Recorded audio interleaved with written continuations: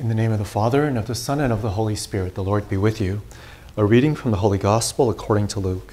Glory to you, O Lord. Jesus said to his disciples, I tell you, make friends for yourselves with dishonest wealth, so that when it fails, you will be welcome into eternal dwelling. The person who is trustworthy in very small matters is also trustworthy in great ones, and the person who is dishonest in very small matters is also dishonest in great ones. If therefore you are not trustworthy with dishonest wealth, who will trust you with true wealth?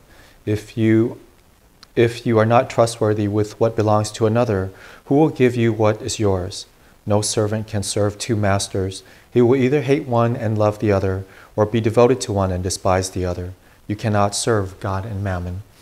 The Pharisees who loved money heard all these things and sneered at him. And he said to them, You justify yourselves in the sight of others, but God knows your heart.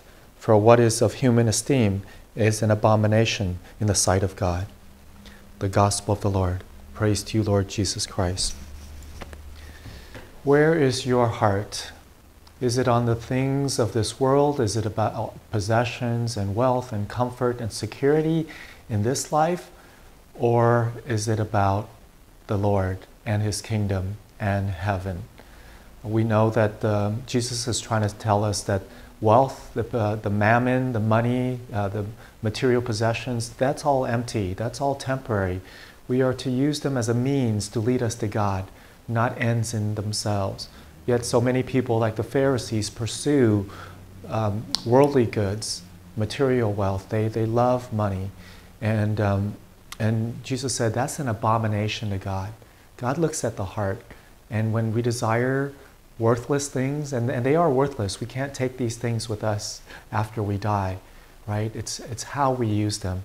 And so when we desire these things over God, then that's an abomination. That is so wrong, right? It's called disordered affection. We should love God first and then created things after Him. But then we reverse it, we inverse it, and we love the things of God over God, which is completely disordered, which is completely wrong.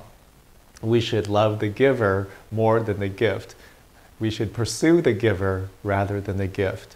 And so where is your heart? Is it after the things of this world, materialism, wealth, money, comfort, security, or is it about heaven? Is it about God Himself? Is it about eternity? So where our heart is, there our treasure will be.